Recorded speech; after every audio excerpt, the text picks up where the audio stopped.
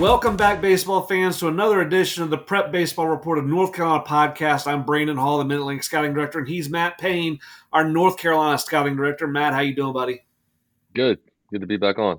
Yeah, I know our buddies down in Florida and Georgia, and then later today, Sammy down there in South Carolina get pounded by rain and the hurricane that just touched base. So,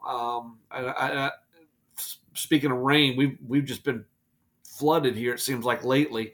It's affecting our scout days now. I need this stuff to go away. Yeah, we got hit pretty hard up here, and it looks like more's headed our way. Yeah, my daughter started back to school this week, and with the start of school comes soccer. So mama coaches soccer, and somehow I get roped into being an assistant. Hopefully the other assistant has a better idea of what's going on. I can just hang back and not do anything. But we're already in full-fledged weather mode. We're watching the Weather Channel, trying to figure out if we're going to get our practices in and how we're going to do this. And flashbacks to when I was actually sitting in a college, a locker room, and I think we had the Weather Channel on about 12 hours a day, trying to figure out how we're going to get practices in and how we're going to schedule this and how we're going to schedule that. So hopefully, the fall we'll get it going. We'll get some of that nice weather. We'll get some of that cool weather. I don't mind it being damp, but we need the thunderstorms to start rolling out of here. Yep, get to September and get some of that humidity out. Last week we spent a bunch of time on the 2024 rankings. Those are posted. Those are up. We expanded to 290 in the state of North Carolina. We had a handful of guys that were in the national rankings that were released on Friday, and I know Shooter's going through and doing some things on that. And we had talked about that class being, really middle heavy. The top half of the class, I think, has some really good college players in it. But we didn't have a whole lot of players that we projected to be top 3, top 5, top 7 round guys. Now today, rankings week again, we're releasing the 2025 rankings in North Carolina. Initial impressions as you're going through the 25 class. 25 class in the state's a loaded class. You go through the names at the top, there'll be a heavy presence in the national rankings and a lot of guys that the pro scouts will have eyes on moving forward. Yeah, and that process has already started. I know just because of the 24 class and again, not weak, but some of the lack of the current prospect status on guys for East Coast Pro, they took a handful of younger players down there, and those guys played really well. And so I think as we're going through the 25 class, it's funny how this stuff kind of averages out, because you're sitting here thinking, man, we got this loaded group at the top. We got 5, 6, 7, 8 guys that may be top 3 round type prospects, and they're going to have to filter themselves out. This class has a chance just to be loaded.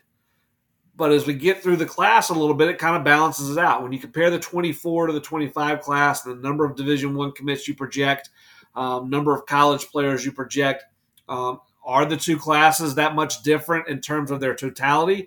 And are they different from classes that we've seen over the last 5 to 6 years? Yeah, it'll be interesting. I think this class may thin out some as you get into it right now, but they're heading into their junior season, and I think you'll have several guys pop up by state games next summer, and this class could be deeper than what we think it may be. Yeah, we talked about this the other day. As much as we're out and we're covering and we're trying to find out who everybody is, really it's when they get into their senior year that we're zoned in on just about everybody. During that junior year, we still have guys that haven't played a single varsity inning yet that may be really, really, really good players. The bodies take a little bit longer to develop. Maybe they were behind somebody at the varsity level. So we're constantly looking and talking to high school coaches, and we'll have some high school coaches, starting here in the next couple of weeks, call us and go, hey, I've been light on this guy, and you guys need to get on him. He's going to blow up. He's a guy. You don't have him in your list, but you need to come see him, and we'll start hitting the road and seeing practices, seeing workouts. Then we got some tournament coverage coming up. We've got our scout days continuing, and then we're going to run our senior games and our top underclass games as we get into end of October. So still a ton of a lot of the list to build. As we're getting ready to post the list, today's Wednesday as we're shooting this, you're going to post the 2025 class, what number are you kind of looking to get to in terms of the totality of the rankings? I think it'll be around 150 right now, and give it a chance to grow when we update them again after the All-State events, and then the big update at the end of next summer when we feel like we've seen most of the guys in the class. And so you compare those two classes. We're at 290 in the 24 class. We're at 150 in the 25 class. And it does give you an idea of how much we will see over the next year, because we will be adding, between our next update at the end of the fall session, going into the spring, and then again at the end of the summer next year. Those updates, we're looking at adding, 100 plus kids to the rankings because we get to know them better. We got a better idea of who they are. And instead of just throwing a bunch of names into a list and not being really sure of what's going on with that list, I love the approach you've taken with let's rank the guys we're pretty sure about. We can build some other lists. We can highlight players in other ways, but let's make sure that the guys we have in this list are really kind of have a chance to fall in those areas that we're ranking them. Yeah, guys that'll have a chance to play in college as you get on down the list, and balancing out what we've seen in gameplay and what we've heard about guys and what guys have done at our events. Just watch them take BP or throw a bullpen, and kind of factor that into the gameplay as well. Well, let's jump in the 2025 rankings in North Carolina. We're going to talk about really the top 7 to 8 guys right out of the chute. We have a new number one. Had a new number one in the 24 class, new number one in the 25 class. And to give you an idea of how tight this class is, our number one from the last time we published this list falls to number 7, Briggs McKenzie. Briggs has battled some injuries, was down a little bit this spring and this summer. We're not worried about the long-term effects. I honestly think he's going to bounce back up in the list. But this group, 1 through 7, so tight that just that little bit, even though we know he's going to bounce back and get back, just that little bit affected his ranking, which honestly doesn't happen a whole lot because most of the time players aren't this tight at the top. Yeah, Coy James going to number 1. He was in discussions when the initial list came out, and he's been probably the most consistent guy in the class from, the initial rankings until now. And game performer, goes to East Coast Pro and has a great week down there. And he's with Team USA right now, and look forward to seeing him at our All-American game in a couple weeks. Yeah, No Name was with Team USA last summer, I think the 16Us, and won MVP of whatever tournament that was that they won. And then one of the few, 16, 17Us playing with the 18Us. Typically that 18U team is really, really senior heavy. So having a junior make that club gives you an idea of how much Team USA thinks of him, wanting his talent on the roster, one, but wanting his individual personality on the roster, two. You mentioned the PBR All-American games. At this point, we've got 3 players from North Carolina that are going to be representing the underclass team. And the way our All-American game will work, we're going to play at the Brewer Stadium in Milwaukee, kind of a multi-day event culminating in the All-Star game. It'll be the 24 class versus the 25 class. And with the 24 class, nobody from North Carolina represented on that All-American game. And again, we've talked about, with that class not having that top-end representative. But then you go to the 25 class, and we've got 3 with James, Tyler Baird, Josh Hammond. 1 position player, 2 pitchers. Hammond may get at bat there as well. I know Shooter's kind of working on scheduling that out, but wanting to see him swing it some too. Talk about those 3 guys, and we talked about James. Let's talk about Baird and Hammond and kind of what they have to offer, what they've done this summer, and kind of getting prepared for the All-American game. Yeah, Baird, another guy that was electric at East Coast Pro. And, Hammond, great high school season, great summer, just continues to make jumps. And one thing that stands out for Hammond is just his competitiveness, and every time he takes the mound, he's out to win and stick it to you a little bit. And Baird, loved the upside, loved the projection, and really, really excited about seeing those guys in the future. And I think it's a unique setup with that All-American game. I don't think I've ever seen it where you're having underclass play against the upper class.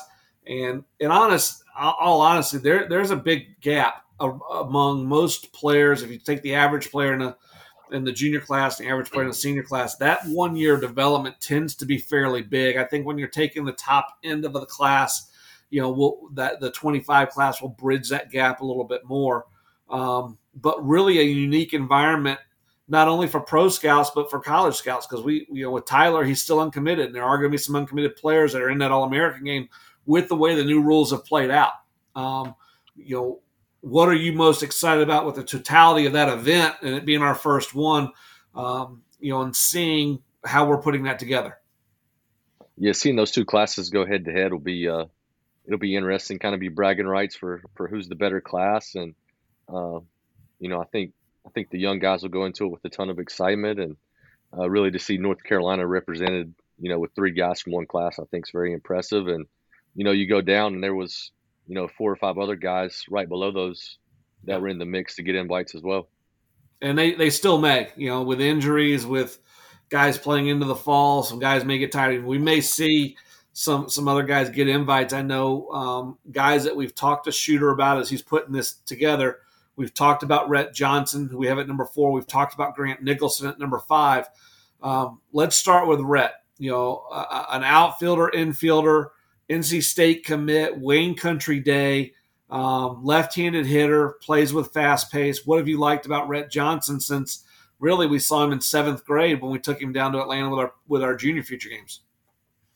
He always hits. Saw him during the high school season. He'd turn around 93, 94. He's advanced on the bases for his age, and gets on base, makes things happen. And I don't think he's ever seen an arm that he doesn't think he can drop the ball against.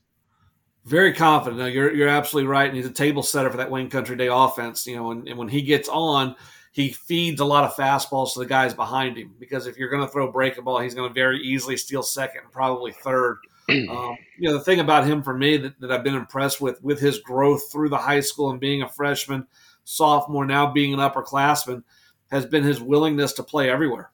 We've seen him in center, we've seen him in the corner outfield, we've seen him at second base, we've seen him flip over a little bit to the left side of the infield.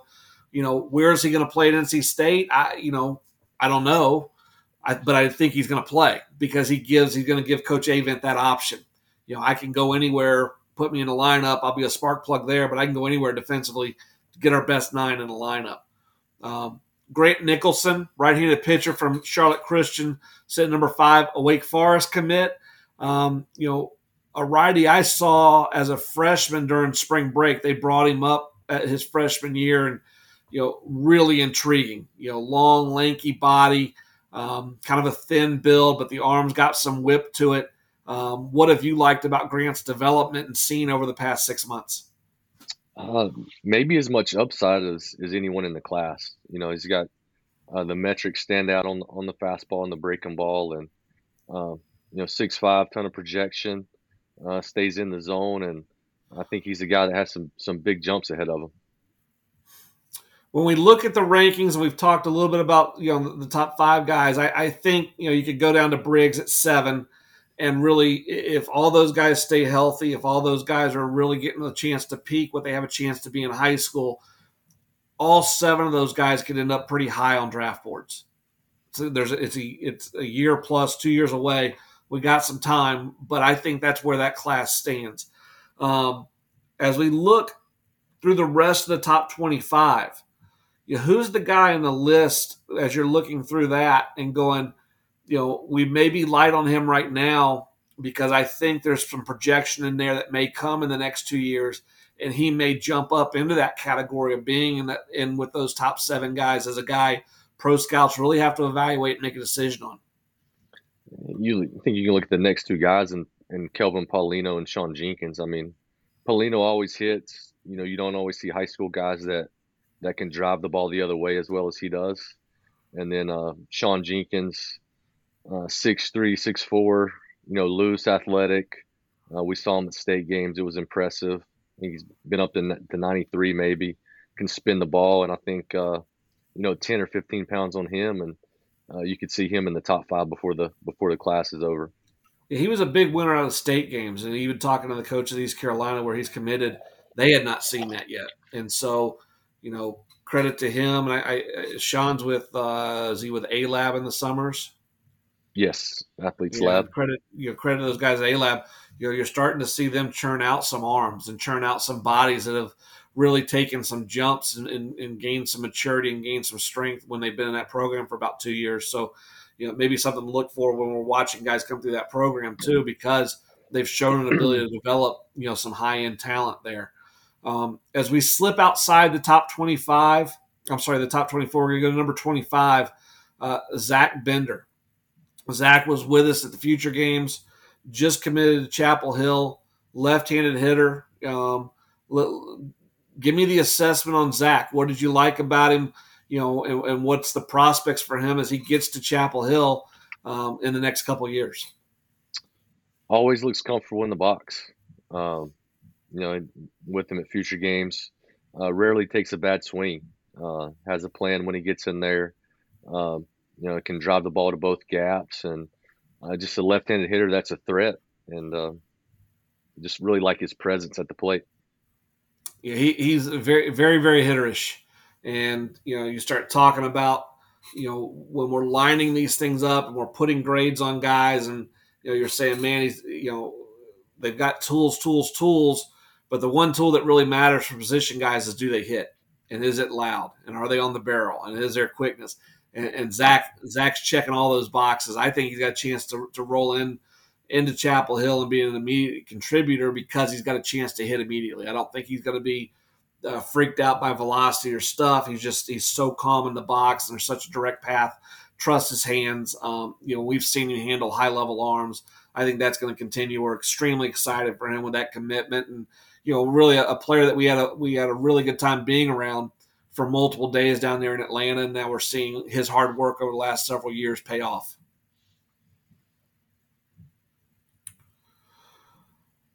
As we move further through the list, let's talk about just kind of the groupings here. 30 through, this is, the class has a little bit of length. Let's go 30 through 50, right in that area. And really, when I look at the players in that group, I'm looking at players that have a tool. I'm looking at players that have had success, and I'm looking at players that have projection left. Is there anybody in that 30 through 50 range that jumps out at you and go, he's going to be a really interesting follow just to see how it develops in the coming year? I think our Future Games guys we took down there, from Gabe Murray on the mound to Xavier McCory and Connor Robertson and Wilmer Martinez and Ian Williams and Davis Cabbage. I think all those guys are, you got guys that can play in the middle and defend. You got left-handed hitters with versatility, and you have arms that have some athleticism and can spin a breaking ball. And really interesting to see the jumps those guys may have and how they continue to develop their tools moving forward. Yeah, two names that did not make the Future Games final cut list when we were handing out the invites, but were right there on the verge. And then actually we were able to get them into our Mid-Atlantic Pro Case up in Virginia. Riley Gibson and Amari Burris. Riley Gibson's from First Flight High School. Listed as an outfielder, right-handed pitcher, probably a pitcher first for me. Lean, long body, lanky arm, whippy, and the ball explodes out of his hand. I think there's been some command and control issues at times, but I think some of that's because of how the arm works. And the more he throws, the more he gets used to his arm speed, the more he cleans up his direction, the better control and command he's going to show. He shows a firm ability to spin the baseball. Again, the arm works. It's a lean body. What's the body doing the next year? If he puts on 15, 20 pounds, it's the mass equals gas. He may start throwing really hard. If he's not ready to put on that weight yet, he's just continually getting stronger, but it's not really showing up in terms of pounds. The direction cleans up, the line cleans up, and just reps, we may see the velocity tick up. And then it becomes a really good sign for a college program. Amari Burris, a player that we saw last year at the C35 Scout Day at Boschheimer Stadium, followed him through from Durham Academy, saw him during the summer, and I saw him at the Pro Case. And he's twitchy, he's quick, he's got strength, there's leverage in the swing. If he's a left-handed hitter, he's probably a little bit more of a prime candidate for some colleges right now, trying to get him off the board. But I think somebody's going to get a really good, athletic, high-ceiling player out of Amari when they decide to pull the trigger on him. Any thoughts on Amari as you kind of evaluate that swing and look and see where he could be an asset in the coming years? Very athletic. I think he's still in the process of figuring out how his body works and matching that with the swing that plays best for him in games versus just BP. We're going to switch the gears in the rankings a little bit and talk just a little bit. Matt, I'm going to let you kind of roll through this list as I'm talking, looking for newcomers, guys that are new to the rankings, guys you're excited about, guys that we may be a little bit light on right now because we just don't have the amount of information we may have on a guy that, let's say, we saw for 5 days at future games. We got a ton of information on those guys in those 5 days on the field and how they act and really just getting to know them. But as you're looking through this list and we're looking at guys that are first-time ranked in North Carolina as we expand to that 150 number, who are some of the guys that you look at and go, I like where he is right now. I think the ranking's right. But, man, if X, Y, and Z happen, we could see him really vaulting up the list.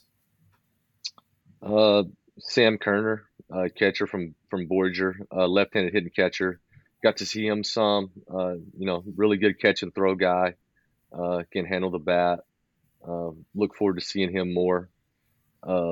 Michael Gerganis, he was in there, but he makes a jump. Just really impressive at the top prospect games. Johnny Ray, athletic left-handed hitting outfielder, makes a jump. Good week at state games. A couple newcomers, Cannon Lee and Zeb Swingham, two infielders. Good actions defensively. Both right-handed hitters. Interesting to see how it plays out for those guys. JD Mace, 6'5" arm from Burlington Christian. Played some outfield too, athletic. Interested to see what kind of jumps he has moving forward. Mace is one of those guys that the body and the direction is going to clean up as he's a good athlete. I mean, he was one of our better runners at top prospect games. I think he ran sub 6'9". So obviously when he gets everything moving in the same direction, there's some quickness, there's some strength there. The biggest thing for him on the mound is trying to figure out where that mound's going and where he's going. The arm's clean, and I agree with you. I think, does he figure out the body? Does he figure out his delivery? Does he figure out where his belly button is on a day-to-day basis? And is he able to repeat? And then the more he repeats, does the arm quicken into the rank of number 69 jump up into the 40s or 30s? And so there's some there's some room there. Another guy that you mentioned with Johnny Ray, he moves up for us as a guy we had seen, but he bumps up about 11 spots in the rankings because he's gotten stronger. And it's not that the swing's a lot cleaner, and it's not that the aggression or the swing path or the mechanics to clean it. He just got there's legitimate hand strength there, and when he's on time for a ball, he punishes baseballs. The next step for him is can he clean the swing up enough so he find the barrel a little bit more often? Because if he does that rank of 61 again could jump into the 30s just because of again how tightly bunched some of these guys are. You mentioned Cannon Lee and Zeb Swingham being new to the group. Swingham at number 60, T.C. Roberson, state champion. Talk a little bit about trying to grade out guys that have elite or advanced tool sets that are really raw in the game of baseball versus a guy like Swingham who he does everything. And when I say average, I'm talking about the chance to play average at a high college level. A Division I chance to be average. And so that's what I mean when I say average. So he has average tool sets when you look at that. But there may not be one flashy tool set, one where you can kind of lean on and go, man, that's a special tool. When you're grading out a Swingham versus a guy that may have that, even let's talk about JD Mace, because he may end up being special because of the length, because of the whip. It's just not there yet, and there's some rawness to his game. As you're going through these lists, how hard is it kind of separating those guys? I It's really hard to separate them, and I think where they end up at is a lot of just preference from the colleges that recruit them.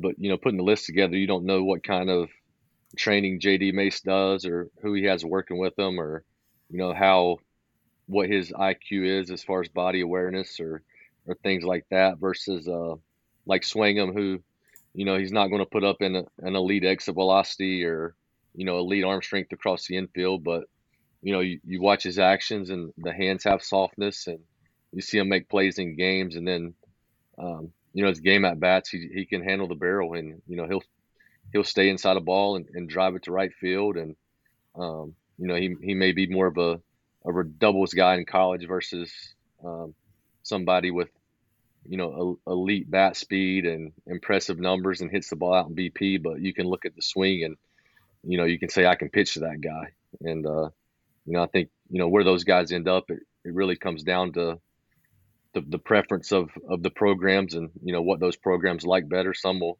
take a chance and believe in their development, and other programs want guys who are ready, and you can kind of plug them in to compete for a job right away. Absolutely, absolutely. And I it's a really good point in terms of how lists can differ. And we're putting this list together, and you're like me when I was trying to do it, you're trying to kind of balance out where do guys fit, and then different types of guys. So you're not just bunching really strong guys, and then all your really quick guys are down here. You're probably trying to fit those guys in and just alternate them a little bit. Whereas, a Charlotte, when I was recruiting coordinator, in App State, where you were the recruiting coordinator, we had a specific tool set we were looking for. We were going to lean a little bit more towards fast twitch because we could really develop strength. Our strength system allowed us to go get body types and fast twitch guys and then turn them over to our strength guys. And in 6 months, we would catch up that ground on that strong guy, whereas you guys may have been a little bit different. So I think that's a great point in terms of, how colleges are looking at it. And I think it's also something that, maybe overlooked with the pro guys and trying to kind of mesh. Where is their player development system really strong? Where is it weak? And how does that affect the way that we grade guys as we're watching them and trying to prep for the draft? We may have a guy that, and more likely it's coming from the higher ups because the area guys are going to put their numbers on guys, but the higher ups are looking at those numbers and they may move up guys that fit that body type or fit that spectrum of guy. They've had a ton of success moving through their system and getting to the big leagues. Yeah, you kind of got on the list, Matthew Aldridge.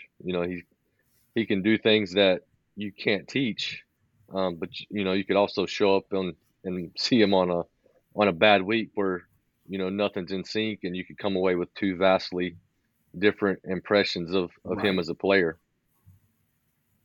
Yeah, and that affects everything we're doing too, and that's why we're trying to be out as much as we are and trying to gather as much information as we can, especially with the younger players. As I get to be seniors, a lot of that it becomes, and not that it's what they're going to be in 4 years, but at that point we have to put a grade on them, and we have to say this is who you are. You're inconsistent.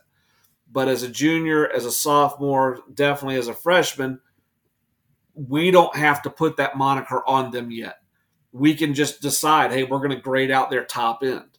We're just going to grade out what they are average on a day-to-day basis. That's where our rank's going to be, knowing there's room to that ceiling and knowing we can jump them up.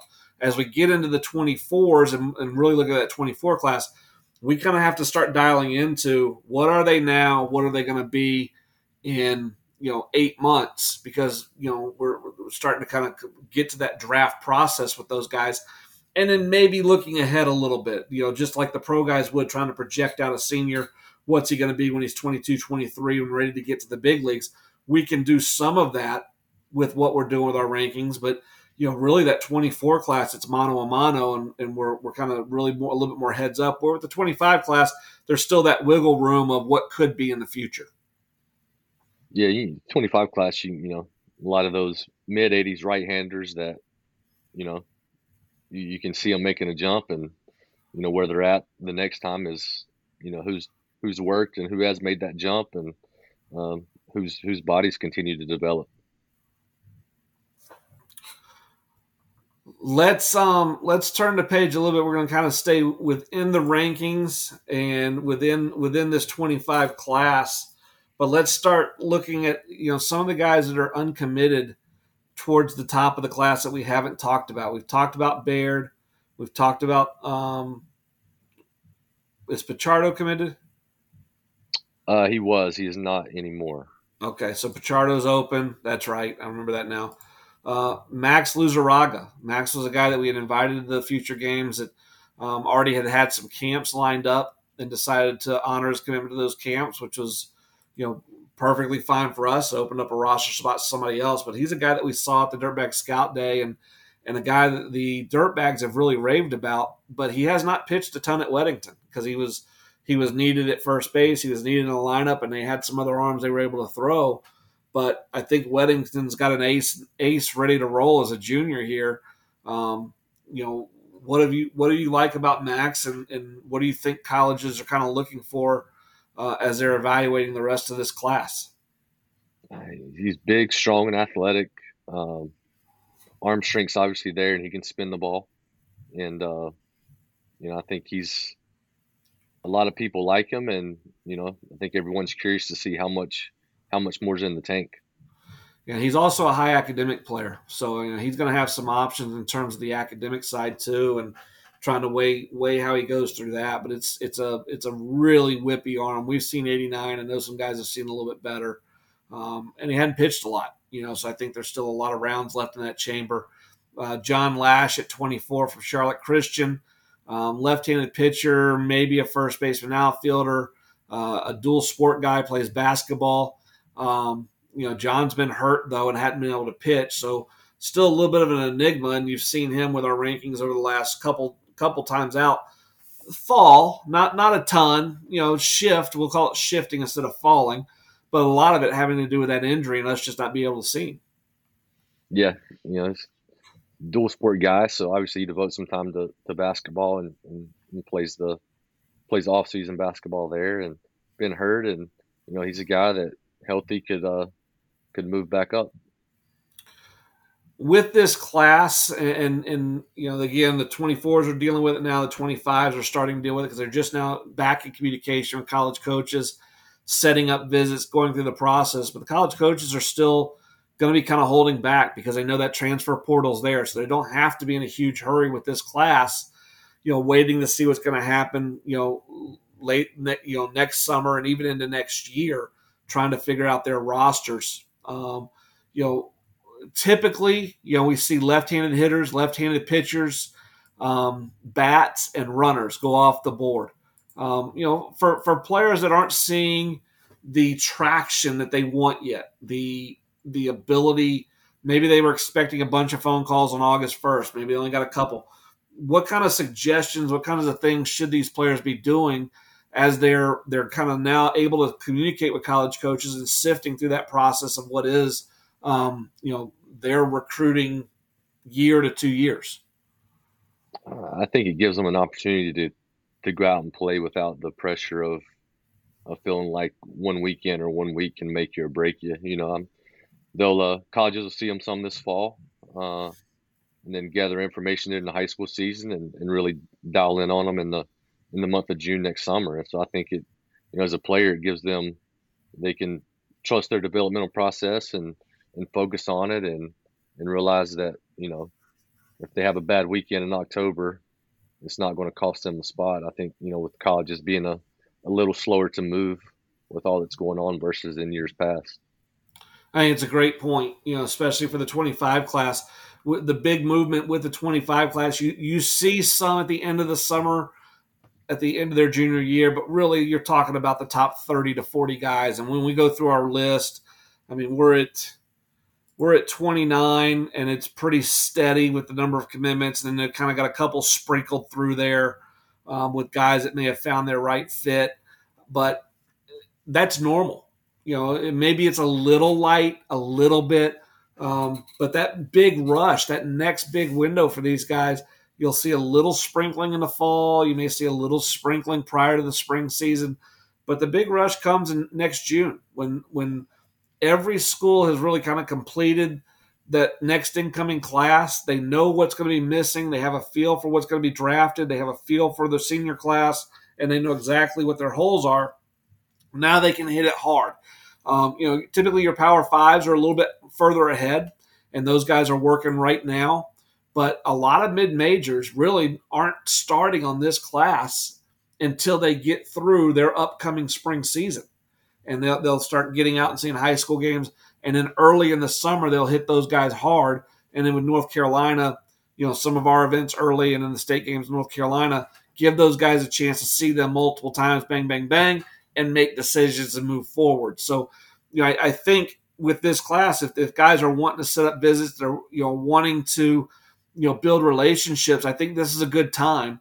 I just don't think this class needs to be in a real big hurry in terms of, hey, what are you guys doing? How many are you bringing in? What type of scholarship offer you think I'm going to be on?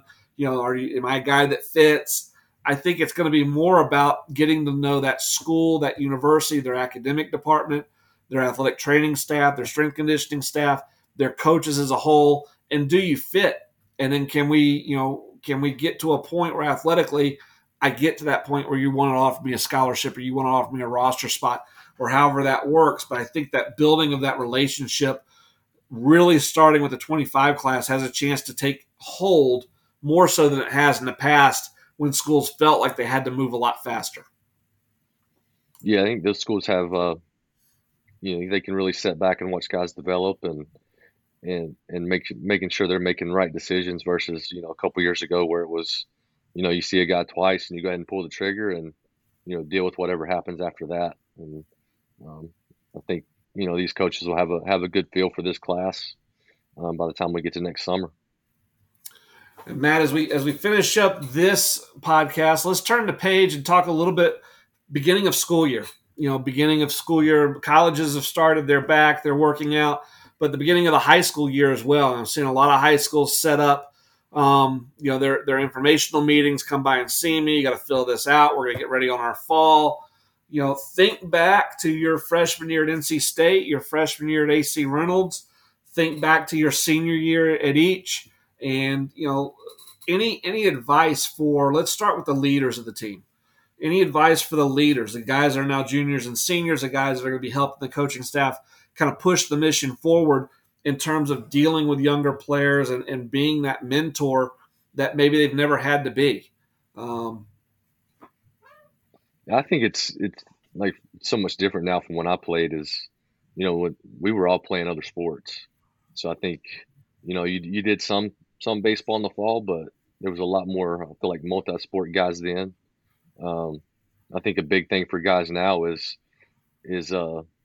balance your field time versus your weight room time and speed and agility time. I think you can gain more by being off the field and doing some other things versus just being on the field every day and going through the same routines and get your work in, but make sure you're getting it in the right areas. You have all winter to gear back up. The thing I would say too is grab those younger guys and put your arm around them. It's easy to be the hard ass. It's easy to be the guy that's cracking the whip and telling people what to do. It's harder, I think, for a lot of players to go outside their comfort zone and get to know really a player that from a maturation standpoint may not be anywhere near you. Juniors and seniors are a lot closer to adulthood than freshmen. And the things that you've experienced and the things that you're getting to do and the things you're looking forward to versus the freshman who right now, honestly, is just day to day trying to survive high school. So can you put your arm around them? And the idea being when things get rocky in the spring and you're having to lean on that guy, does that guy know he can trust you? Are we building trust? Are we building a relationship? I saw the SEC thing where Skip Bertman talks about hold the rope. Are you really holding the rope right now for the younger guys and allowing them to catch up and hold onto the rope themselves? Or are you dragging the rope at a pace that they can't keep up with? Because we need everybody on the rope pulling in the same direction. So that's the first thing. And then with the younger guys, and I'm interested to get your perspective on this too, Matt. my advice for the freshmen and even some sophomore that are now starting to kind of feel themselves a little bit and starting to kind of look out and go, man, maybe I can make varsity. Maybe I can contribute to a state championship. Maybe we can be part of this. Be willing to fail in the fall. Be willing to fail in the weight room. Be willing to fail on the field. Put yourself in positions where you're uncomfortable. Tryouts aren't until February. You're going to do a lot of good things between now and then, and you can put yourself in a better light as you get towards the end of the year if you're really worried about making a team. But right now, put yourself in positions to fail. Make the workouts hard. Make the weight room hard, and enjoy that failure. I can remember being a freshman at Millbrook High School way back when, and they had the weightlifting in the summer where we could go lift with the football team. And, I didn't have any structured weight room stuff, but I was, 5'8", 5'9", 90 pounds, and I'm putting in a lifting group and they're putting plates on the side of the deal. And I'm struggling to push the bar plus 10 pounds on each side, just physically weak. And I had guys in that room that were saying, that's a great job, way to go, do what you can do, get to failure, we're going to get you stronger, versus seeing other guys on the other side of the room that were struggling just like I was, with guys laughing and sneering and tickering about, how light a weight they had on the bar. What's the environment like, and what are we battling there as a locker room can determine a lot of what happens in the spring.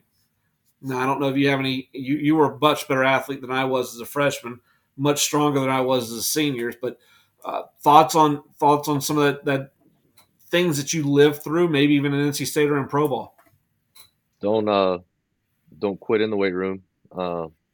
You're just because you can't do the weights other guys do the first couple weeks doesn't mean you won't get there. So, stay with it, be consistent. I think if you can be consistent for a month, you'll surprise yourself with what kind of jumps you make in there, and then on the baseball field, be versatile.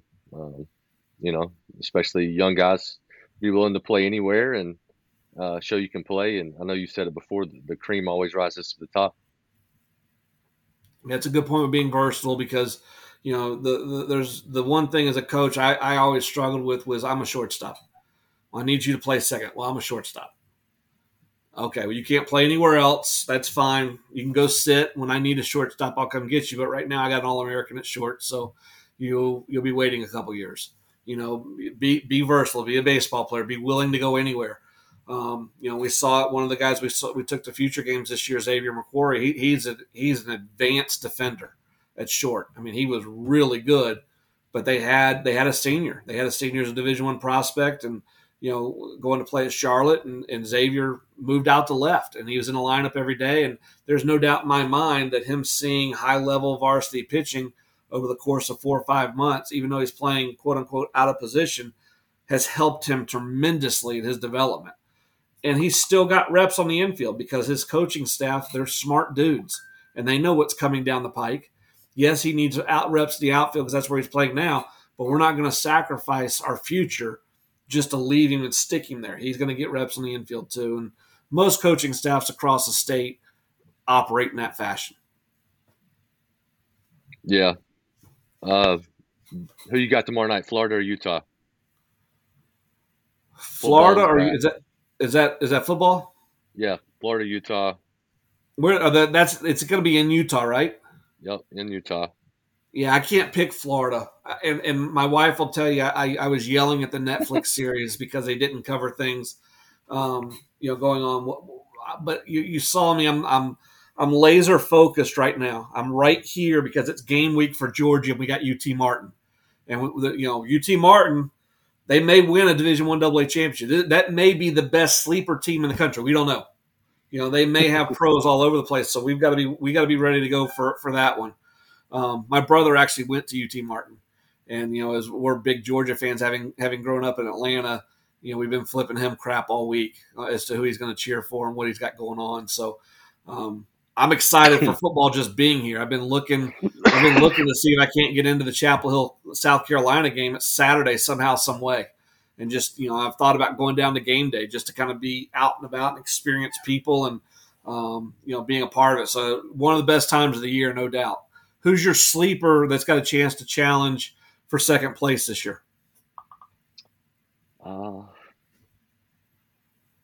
sleeper. I think Florida TCU will. last year. It, there's only. I mean, it's the SEC. I mean, we saw what happened to TCU last year. Um, I think Florida's the sleeper in the SEC. Okay. I think Alabama will be better than people expect, Okay. and Ole Miss. Interested to see what Ole Miss does. So the one I'm interested to see is LSU, and I know everybody's picking LSU, but what I'm interested to see about them is everybody's up on Jalen Davis, the Arizona State kid who came in and played quarterback last year. He moves around kind of, he throws the ball well kind of, but they love him, they talk about him, and great. Well, he got hurt in the SEC championship game against Georgia, or he bowed out, whatever happened.